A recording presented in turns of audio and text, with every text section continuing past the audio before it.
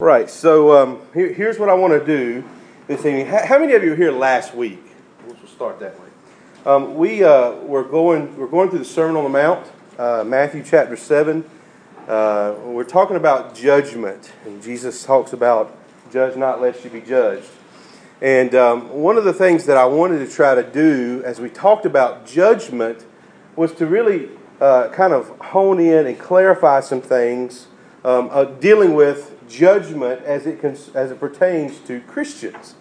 And let me just say this. There were a lot of questions, a lot of discussion that came up as a result of that I welcomed and I'm very thankful for. And so what I wanted to do was kind of finish chapter 7 tonight, but we're not going to do that. I'm going to clarify a lot of what was discussed and brought up last week. And so I want to just say this. I try my very, very best to communicate, and I think every pastor does, to communicate in the clearest way possible. You know, I had classes at college that even dealt with my oration so that I would learn how to communicate on a level where people could understand. But here's what happens. Inevitably, it doesn't always turn out that way, right? There's always, at some points, just a kind of a break in communication, right? And even though I pray and that I will communicate the word clearly, sometimes it just doesn't get perceived that way. And I got to admit to you, I was talking to Randy last week coming down the steps, and I said, man, good message tonight, real light, practical, and, don't have to, really get into anything really deep. And I was wrong, right? Tends to be the way it happens sometimes. And really, I got to be honest with you, I didn't think that this issue of Christian judgment was that big of an issue because I think the Bible does clearly spell it out. I think the Bible does say that it will happen, right? And I don't know if anybody would disagree with that in here tonight, but Jesus and Paul and John, Peter, James, Jude, all of these people who wrote in the New Testament wrote about judgment that will come upon Christians. And so here's what I want to say. First, as your associate pastor and as one who is responsible for communicating God's Word to you on Wednesday, I want to apologize to you if the way that I communicated last week was not very clear. I do take responsibility for that. And I do want to say this in all seriousness. If you heard me say last week that the cross is not enough, I'm sorry. That's not, by any means, what I said or what I insinuated, okay? The gospel, the blood of Jesus, covers us completely for our sin, okay? You're hearing me say that. The cross is enough to forgive us of our sins. Works do not do that, okay? Does everybody agree with that? Okay. If you heard me say anything different last week, I apologize. That is certainly not what my intentions were. So here's what I want you to understand. We do not have to face the wrath of God because of our faith in Jesus. You understand that? Amen. We are free from the penalty of sin because of the blood of Jesus. Also, because of the blood of Jesus, we get to go to heaven. Okay? You hear that? We go to heaven through our faith in Jesus Christ alone. And nothing can take that away from us. No sin that we commit even after our conversion can take heaven away. Okay? This is, and I referred to this last week, as positional justification. Right? Positionally, we stand clean and innocent for our sin based on the blood of Jesus. We are free from the penalty of sin. What is the penalty of sin? Death. We don't have to face the penalty of sin because who has faced it in our place? Jesus. That is the gospel. The judgment that we face, if our name is written in the Lamb's Book of Life, is not based on our position. It's not a heaven or hell judgment. Jesus looks at the Lamb's Book of Life. Our name is written in it. We get to go to heaven. He has forgiven us of our sins, and we do not have to pay that. The judgment that I was speaking of last week and that we're going to clarify this week is not that judgment. Okay? we said there are two judgments found in the Scriptures based upon the two sets of books that are found at the judgment. There's the Lamb's Book of Life and then the Book of Deeds. And so the judgment that Christians faced before Christ is based not a positional judgment, it's not a salvific judgment, it is a works judgment. We will stand before Jesus, and I'll show you through Scripture tonight, and give an account for our works. And so here's what we need to understand about this judgment. Although our sins are forgiven, okay, we've just clearly defined that. Although our sins are forgiven, does not negate the fact that those sins occurred. Let me say that again. Just because the sins are forgiven doesn't mean that the sins never happened. Right? They happen. It's reality, right? That's what makes the gospel that great, is that they did happen and He forgave them. Okay? But we have to be very clear about that. We have to understand that just because they're forgiven doesn't mean they didn't happen. Forgiveness of the offense doesn't make the offense as if it didn't ever occur. And so I want you to hold on to that point because we're going to come back to that at the end. Okay? Now, let me clarify a couple of terms for us. Last week we didn't really clarify these, and I want to go through these. Because here's the thing, words mean things. You hear me say that all the time, right? Words mean things. And if we don't correctly understand what they mean, then our whole perception and interpretation of things gets thrown off, right? And so here's the first word that I want to talk about, and this is the word judgment. What in the world does it mean that Christians will come under judgment? If you have your Bibles, and I didn't do a handout tonight because we're going to be in a lot of different places, but I wanted you to listen to me. But if you have your Bibles, 2 Corinthians 5 and Romans 14 are the two chapters that I want us to look at tonight. 2 Corinthians 5 and Romans 14 both use the same Greek word for judgment. That word is bema, B-E-M-A. You've probably heard a lot of pastors talk about the bema seat of Christ, right? Okay, so here's what I want you to understand about this bema seat of Christ. The word bema in Greek literally means to stand on a stage before a tribunal. Okay, what's a tribunal? Mr. Lawyer, what's a tribunal? A person or who would be the judge. The judge, right? In this case, it's a singular person. It's Jesus, right? So the bema seat just means that it is a place where every Christian will have to stand and be face to face with our judge. That's what bema means. All right? It is to stand on a stage and Christ is in front of us as our judge. Now, here's where some confusion can seep in. That same word bema, who originated the Olympics? Who founded the Olympics? The Greeks, right? So, the same Greek word for judgment seat was used to describe the platform that winners of events walked up onto to receive their medal, right?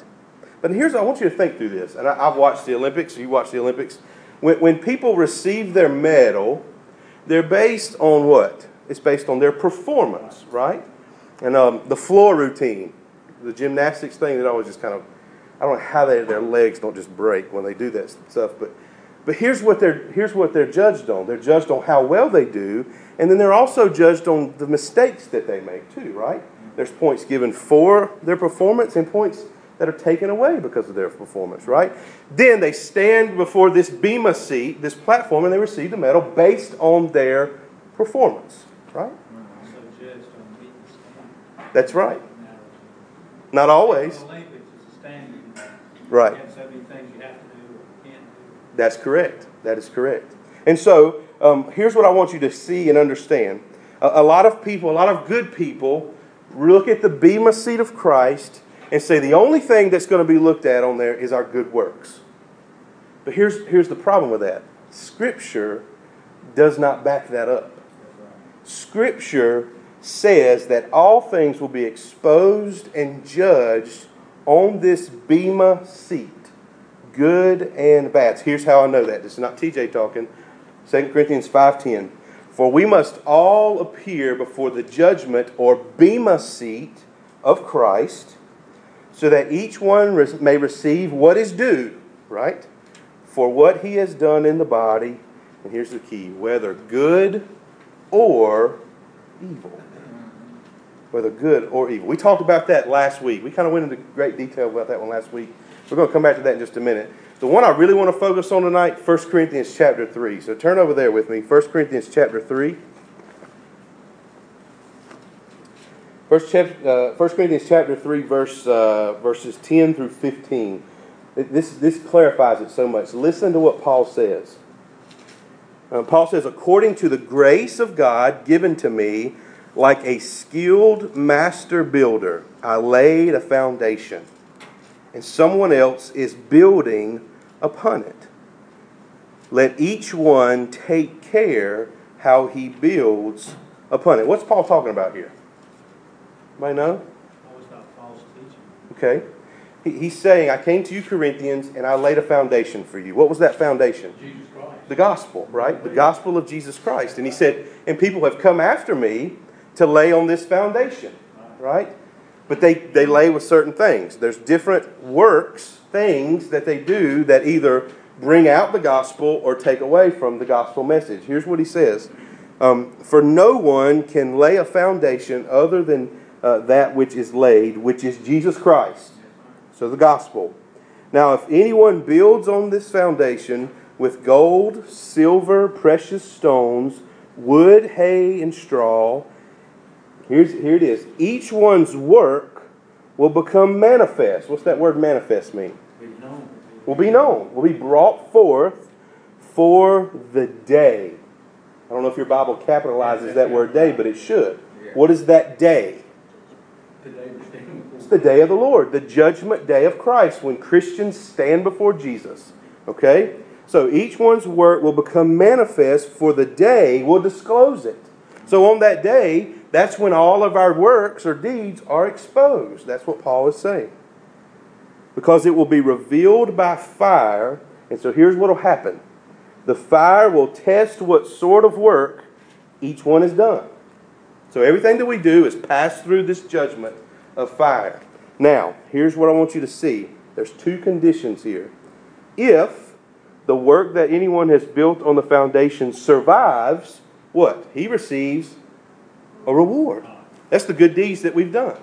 Right? So we know for sure that the good deeds that we've done through Christ will survive and pass through the fire and will receive a reward. But then here's a second condition that he gives. If anyone's work is burned up, he will suffer loss, though he himself will be saved, but only as through fire. Let me clarify what he's saying. There are two types of works that we see here. Works that build on the foundation of Christ and works that don't.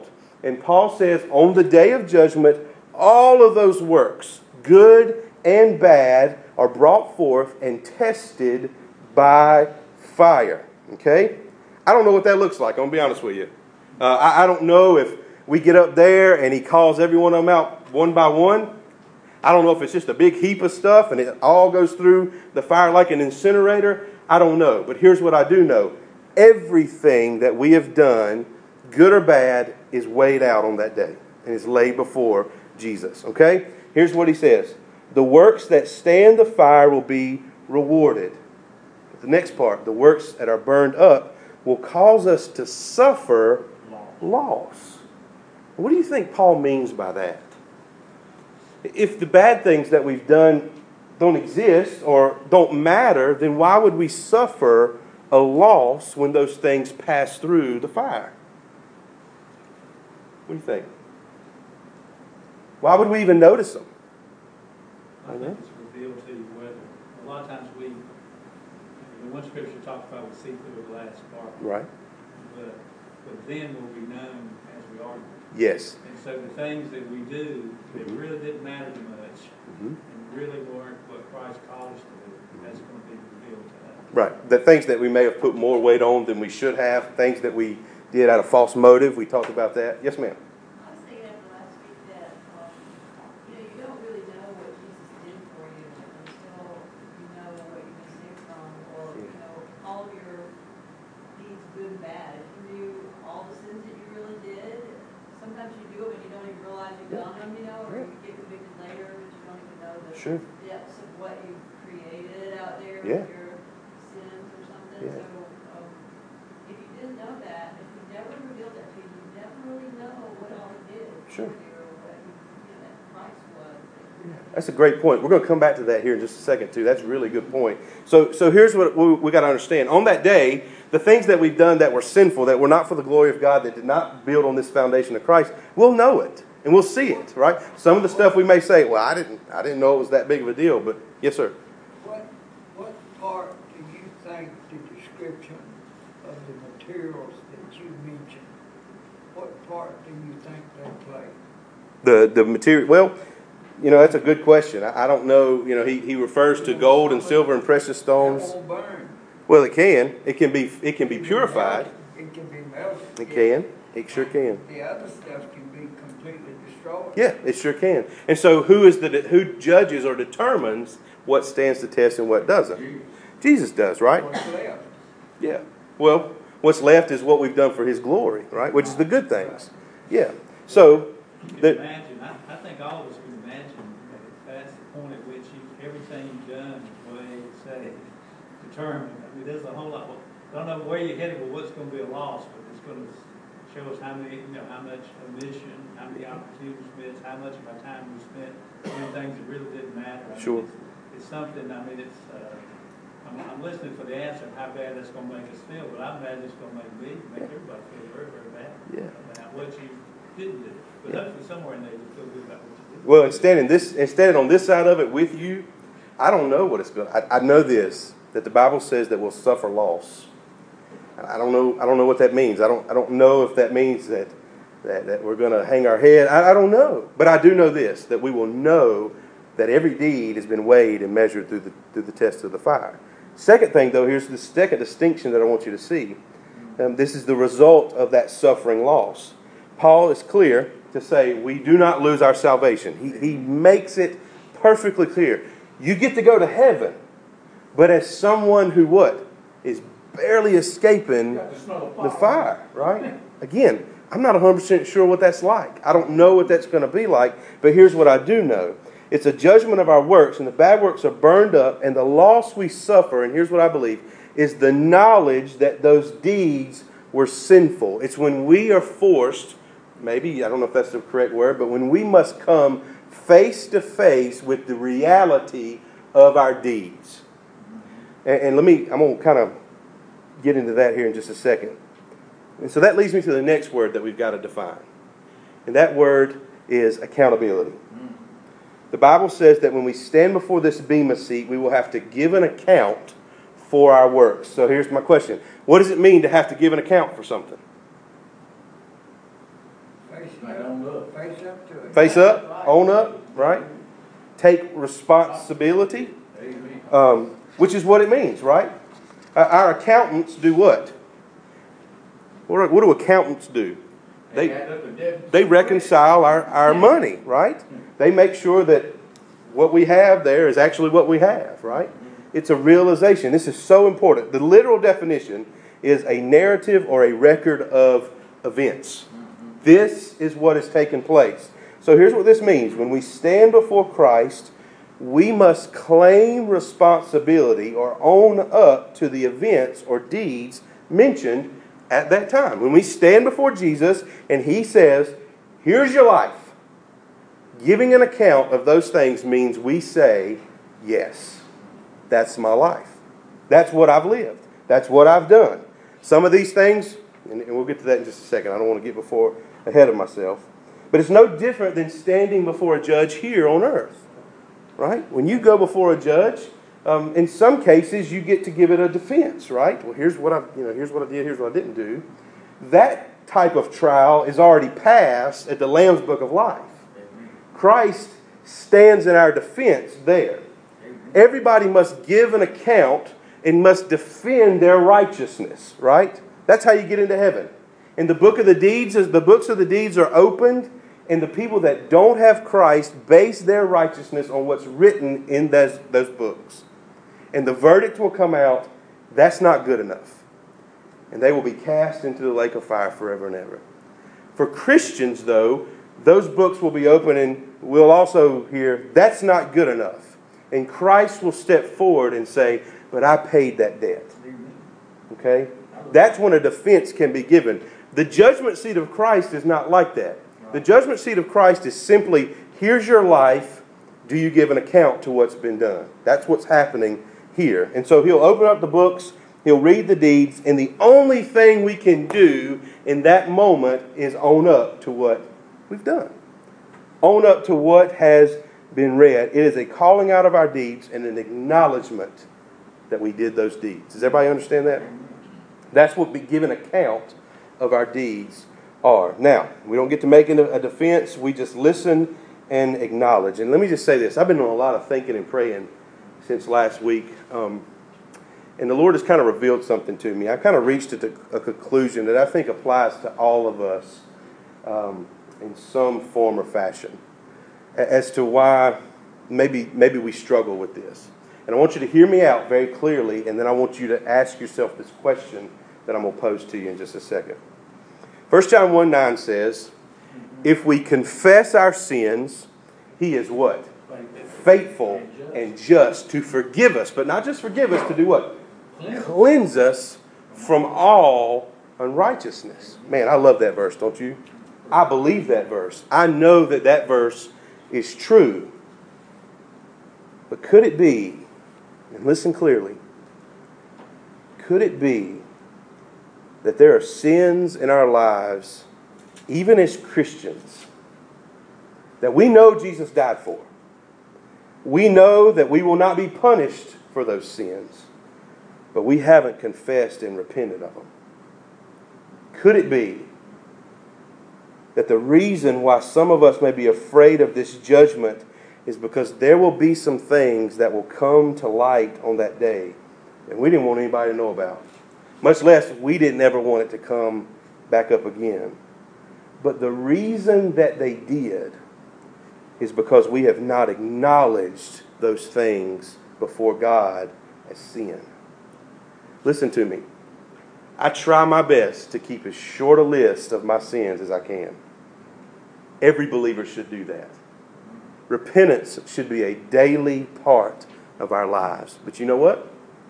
If I stand up here and I'm honest with you, there are sins that I have committed in my heart or in my deeds that I don't want anybody to know about. Amen. I agree on that. And that I'm hoping won't ever come up. Let me tell you something. I'll just use some examples, and I'll use men as an example. Men, there are women that you've looked at lustfully that you have not told your wife, you have not told an accountability partner, you have not told anybody about, that on that day you will give an account for. Women, there are thoughts, there are things that you have gossiped or said about somebody, there have been judgmental attitudes that you've had about somebody that nobody knows about, that you want to forget, and you'll give an account. Yes, sir. He's saying, I don't know, you got to tell somebody everything. No, you ain't got to tell them. I want to tell you everything. Yeah, you don't have to tell them. I told God everything, but I don't want to tell you everything. Right. And the key is not being... That's not what you're saying. No, the key is not confessing it to everybody else. The key is being honest with yourself and acknowledging that what you've done is in fact sin. And James says we have to confess our sins one to another. We are. Hey, I think that has more to do with like sins against each other, not like sins against God. Is that everything? Sometimes that can hurt others just as much. It can. that's right. It sure can. Hey, My wife and I have a story about that. Trust, skin on hold account on the worst parts of your life. No, because I'm gonna tell you, until you get to that point that you ever do that, that we be here. And You'll you'll be never set free. And you'll never be free. That's right. You've Never got to be. be free. You set free when you can find somebody that is trustworthy enough to share everything in your life that you have done wrong. Right. When you find that person that is that trustworthy, you are free. You've already confessed it to God. Confess that, but you need to be careful who you're talking to. Sure. That's a great point, Sally. That's a great You better point. be careful. You better That's right. And know. also, if you publicly sin, the people out in the community know, you need to confess that to the whole church. when everybody else knows. And the Bible is clear about that if you have publicly sinned, there should be a public confession. That's right. One thing about it, the Holy Spirit won't ever let you forget it. And that's the thing. And you're right. And that's a great point, Melvin, because here's the thing. I don't know. I can't see the hearts of the people in here, but I can tell you this. I know that there's a lot of battles and wrestling that goes on in the hearts of Christians over this very thing, that the Holy Spirit is whooping your tail about sin. And you will not. And you are just holding it as tight as you can, and you're just praying, Lord, just let it pass over, let it pass over. And here's what happens. In His grace, I think sometimes that He can give your heart a break a little bit. But here's the key. It must come out eventually. Amen. Right? And let me give you some scriptures about that. And yes, ma'am, I'll get to you in just a second if you. Maybe, and let me just clear this up. Maybe some of us are running from sins that need to be confessed, and we're hiding behind this positional forgiveness. And I've said this. Well, Jesus has already died for it. Why do I need to bring it up? Right? Why do I need to bring it up? Because in my heart, I have not done with it what I should. I have not faced it as I should. Listen to me, folks. God is a God of completion. Amen. God makes things right. He doesn't just cover things up. God doesn't work that way. If that's the way God worked, then Jesus wouldn't have had to die. If God just said, well, we'll just sweep this under the rug, then there's no point in Jesus' death on the cross. Jesus died in our place because sin had to be paid for, right? That's the way God works. That is His nature. So just as our sin must be dealt with positionally, we must also acknowledge and confess and repent of that sin in order for that sin to be completely dealt with. You can have your sins forgiven, but not completely rectified between you and God when you fail to confess it. Do you understand why confession is so important? Now, you're right, the Holy Spirit leads us to that. But man, I'm telling you what, sometimes that's the hardest fight we'll ever fight, is coming clean. I think that's necessary for complete salvation. Right? Yes, ma'am. Did you want to say something? The point I was bringing, you covered most of it, but the point that I was going to mention that has been victory in my life is that God bought us, and we have been set free. We're not on the slave act. We're not under bondage to Satan anymore. Right. We have been free. That's and true. until we realize that, we don't experience that we're the righteousness of God. Sure. Because that we have that freedom. We don't have to have Satan tormenting us. Right. We're free. We've confessed it. We've made it right. And when he comes to torment, I don't have to listen to him. But would you not agree that sometimes it's not Satan that's tormenting us? It's the Holy Spirit of God convicting us. Let me tell you the difference in Satan and the Holy Spirit. The Holy Spirit always, to me, he always brings you to a point of repentance. Right. Because he wants you to be free. Absolutely. But the devil don't do. But the devil won't do that. He'll keep nagging and nagging and nagging and nagging and nagging. But the Holy Spirit will take it away. He'll free you up. But the devil is a nagger. Yes. He'll come back and he says he's accusing you and accusing you. But if you've been set free by Jesus, and he comes, we're not slaves to Satan anymore. We are free. Right. We have his righteousness. Sure. So when that comes in your mind, you have a choice. Which way you're going. You feed the unrighteousness thought, or you feed the righteousness thought. There's two dogs in the inside of us, the natural man and the spiritual man. So what we feed, but we have victory. Sure. We don't have to be, in the Holy Spirit, he'll bring you to repentance. But Satan just nag and nag. He absolutely That's the difference. But we have the freedom, his righteousness, we're free. Sure, we do. We're not slaves anymore. We do. But that's what the new birth is. Yeah, when Paul talks in the Bible about, he talks about Christian life being a race. Right. He said run to win. That's right. Absolutely. Amen. I'm going to tell you, also he talks about fight. Fight to win. That's right. That's right. I'm going to tell you. And we're going to get to that in just a second, because what you just described is exactly what's taking place on this day. It's a forcing us to come to the realization of what you just said.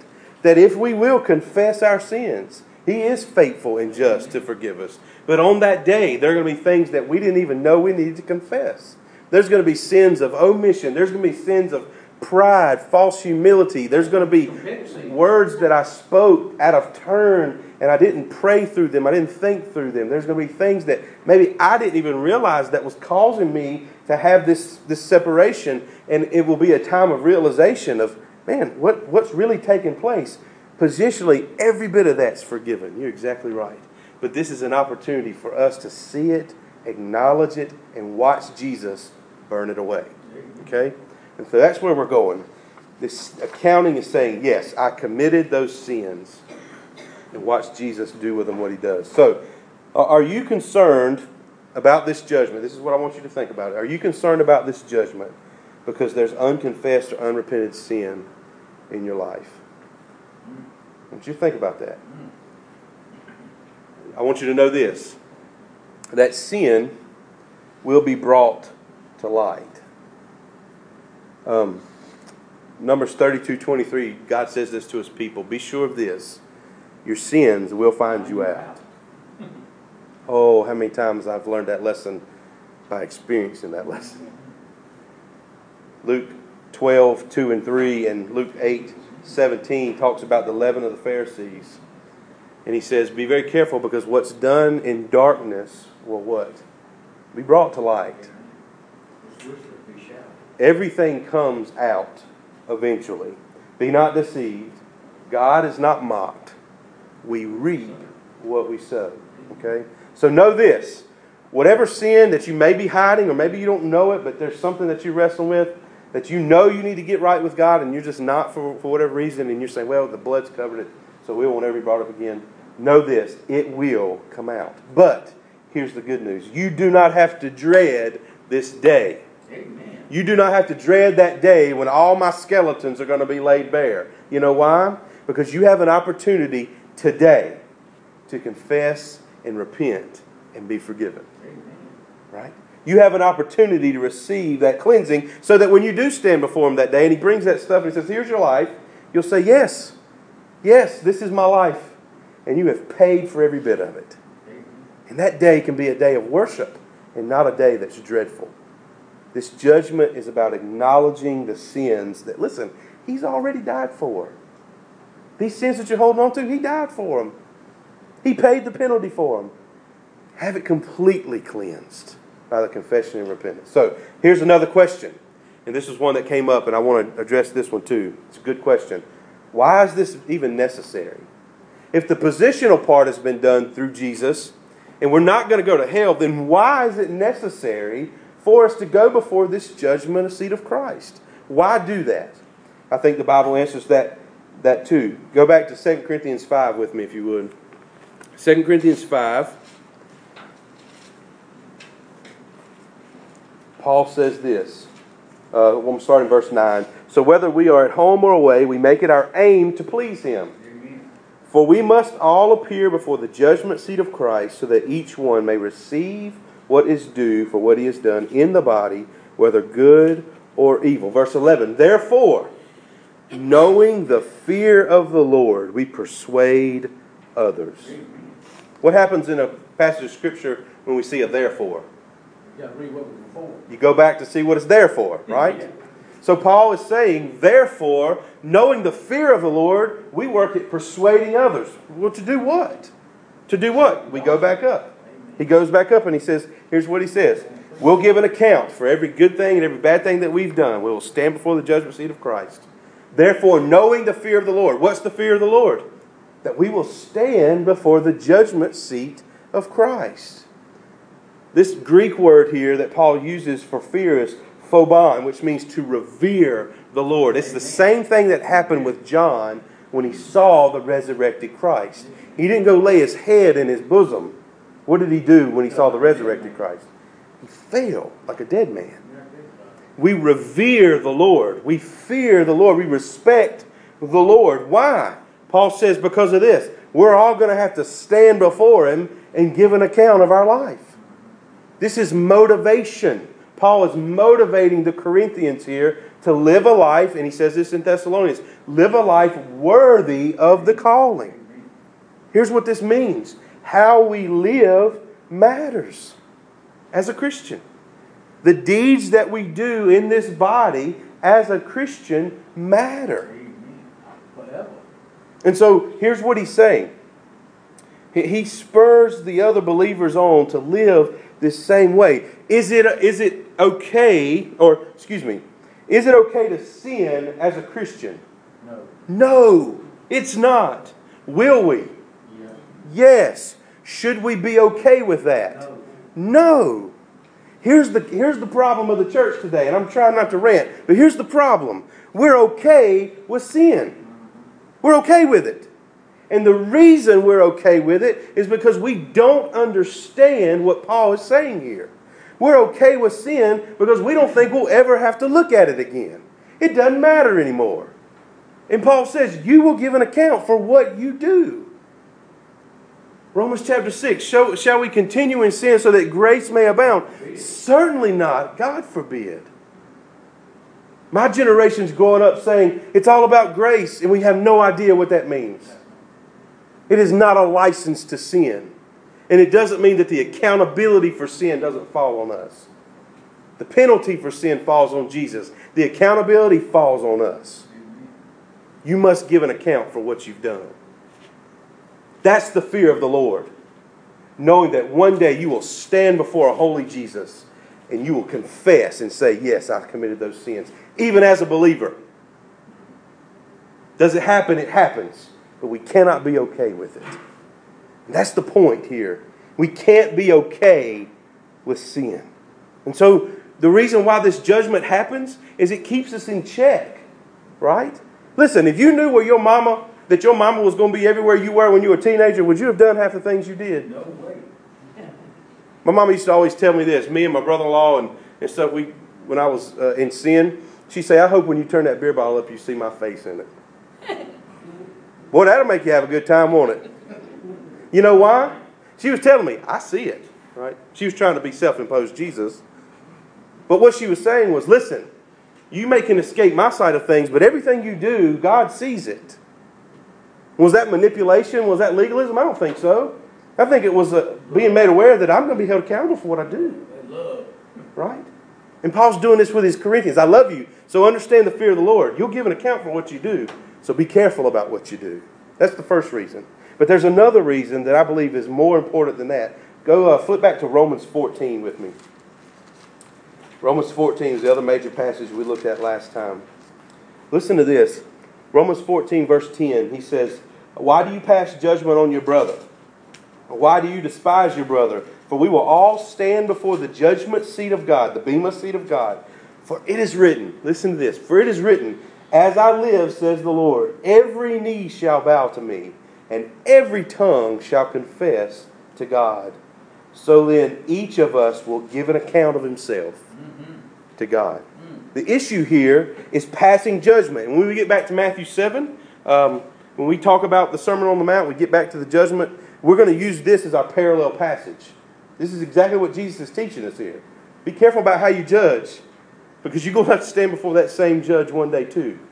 And so this is a parallel passage, but Paul is saying, why do you pass judgment? Right? Don't you know you're going to stand before God and be judged as well? And then he gives us the reason why we're going to stand before God in this judgment. And he quotes Isaiah 45:23, which says, listen, as surely as I am God, every knee will bow and every tongue will confess that I am God. What does he mean by that? What does that mean? This moment when every knee will bow and every tongue will confess. What Paul is saying is that on Judgment Day, when everything is brought to light, when all of our deeds are brought before God, before Jesus, we'll finally understand the gravity and the reality of those things. Allison, you just said that, right? In that moment when they're brought out in front of us, then we'll realize, oh, that was a bigger deal than I thought. Oh, that did cause those repercussions. When all of that is brought out, here's what's going to happen. We're going to realize what we've done and who we are, but here's one thing more important. We're going to realize how holy God is. We're going to realize that in light of His glory, those things will be exposed as they really are. And we're going to see sin for its grossness then, right? And in the light of His judgment, we're going to then be moved to bow our knee. What does bowing of the knee signify? Worship but also an acknowledgement that you are now before someone greater than yourself. It's a respect thing. It's a humility thing. Our sin, our deeds, good or bad, even the good deeds, I think, are going to bring us to humility. Because even in light of Christ, the good deeds, how great were they? Right? We'll get to that in just a second. Paul takes this step further in Philippians 2 when he quotes this same passage, every knee will bow and every tongue will confess that Jesus Christ is Lord. But then he adds this very, very important phrase, to the glory of God the Father. All right, so let's go back through it. When we stand before the judgment seat of Christ and our deeds are exposed, we'll see our deeds as they truly are. We'll see Jesus for who He truly is. And in comparison to those things, we will bow and confess that Jesus Christ is Lord. And the reason we do that is so that God will be brought glory. How will He be brought glory? I want you to get this. Through that event, as those things are laid bare before Christ and they pass through this fire of His judgment, He's going to burn up those things. He's going to burn up those deeds, those things that were not done for His glory. And in burning up those deeds, He's going to receive more glory for it. Why? What's going to happen? We look at it and we say, oh man, I thought that was something worthy. Oh, I didn't think that was that big a deal. And He's going to expose it for what it is. And as He burns it up, we're going to realize just how much we needed to see that happen. We need to see Jesus do what He's supposed to do and show us what our sin really looks like. And He does this to magnify His glory. Listen, He knows us. He knows us. We say this all the time. He knows us better than we know ourselves. This judgment seat of Christ is an opportunity for us to see ourselves as He sees us. And when we watch Him take those pre-conversion and post-conversion sins, what we realize is He died for that. He took care of it. But now He is, to use Melvin's terminology, wiping the slate completely clean.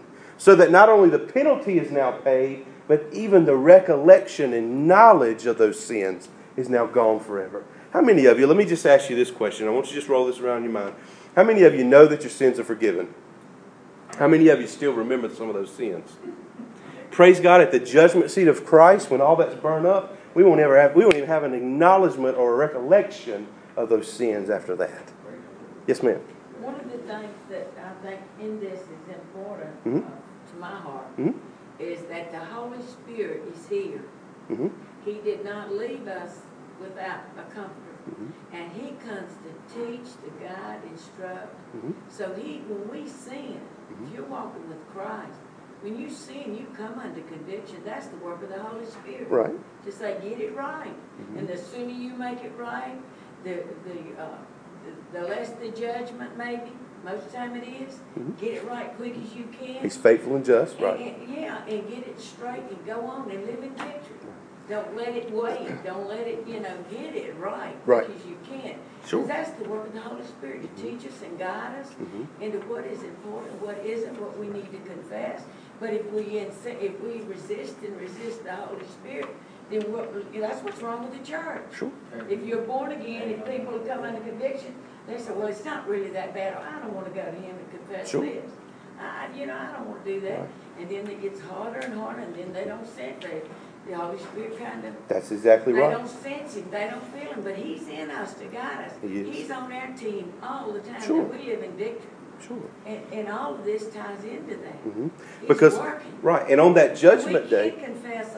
You can't, we don't know all the sins we do of commission and omission, and that's why Christ came, to take care of that. And so, but what we do, we respond to the Holy Spirit, and He wants us to live, that Satan come to steal, kill, destroy. God came to give life and give it abundantly. Christ wants us to live abundantly. That's what's wrong with the church. We're not radiating out in the community. And all the churches are dying. You heard on the news last night. Christianity's falling away. Sure. No, it's okay. That's okay. But this day will ensure that what you just said will happen. That no Christian will get into eternity. I think you and I had this conversation. There's no sin in heaven. We know that, right? And you gotta be perfect to Right. get there. This ensures that there is not going to be anything that's not confessed that comes through the gate. This judgment seat will burn all that up. Right? So here's what happens. This day turns from this dreadful, fearful day into a day of joy for a believer. Amen. When we look and we see that all the junk that was not of any value is burned up. Right? And the things that were for the glory of God, they come through only for us to take them and lay them right back at His feet. This is an opportunity for us to worship. Hey, also, it's according to how we live our faith on this side, according to what we do in eternity for Him. There's going to be different stages as far as Sure. people going to be serving in heaven, according to how they live on this side by faith. Yeah. I tell you that, man, that's the truth. That's what David said, what? I'd rather be a doorkeeper Got that right. in the house of God. Right? Right. And so here's what we see. Sin goes from being forgiven positionally to completely done away with forever. And so the acknowledgement of our sin cleanses it through Jesus as He burns it up. And so we are forgiven, and then the sins at that moment are forgotten, both by Him and by us. It is a great thing to not have to think about your sin anymore. Man, I pray that we see that this evening. We're almost done, which is the final reason why I believe we've got to go through this. And it ties back into Matthew chapter 7.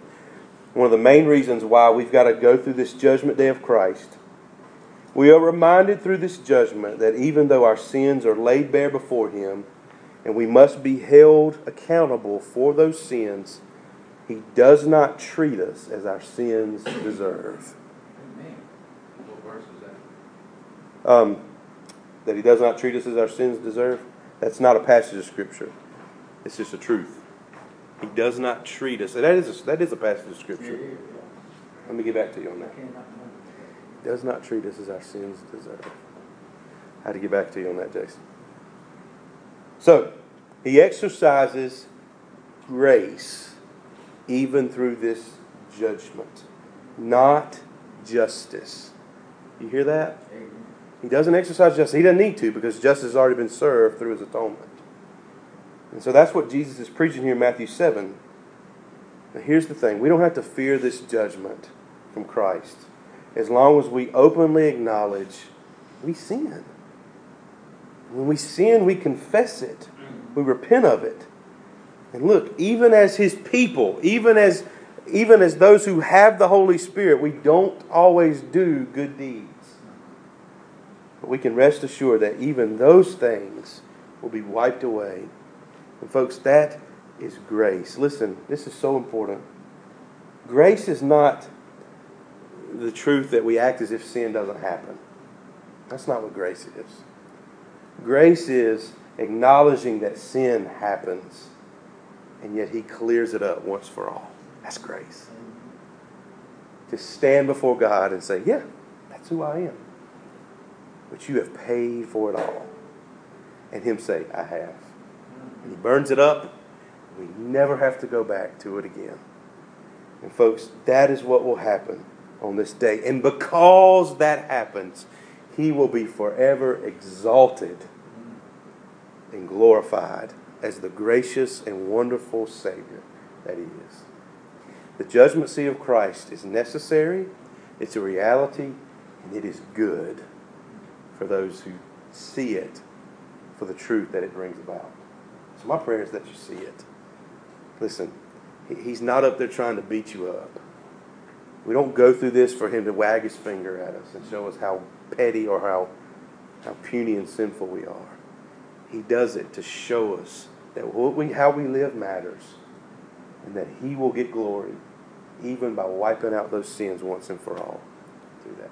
Let's pray. Father, we thank You for this time that we've had, and Lord, my prayer is that we, God, will lay hold of these truths, and Lord, that we would allow it to change us, God, not just to be information and something that we're dreading coming down the pipe, but God, we would look at it as an opportunity for the world and ourselves even to truly see who You are. And to know that God one day, once and for all, not just positionally, but in every facet, in every dimension, our sin will be done away with. We don't even have to think about it anymore. It'll be burned up. And God, then the only thing that will remain is an eternity worshiping at your feet for how gracious and good you are to us. Father, help us to see that, Lord, until then, Lord, our actions matter. And God, we will give an account for them.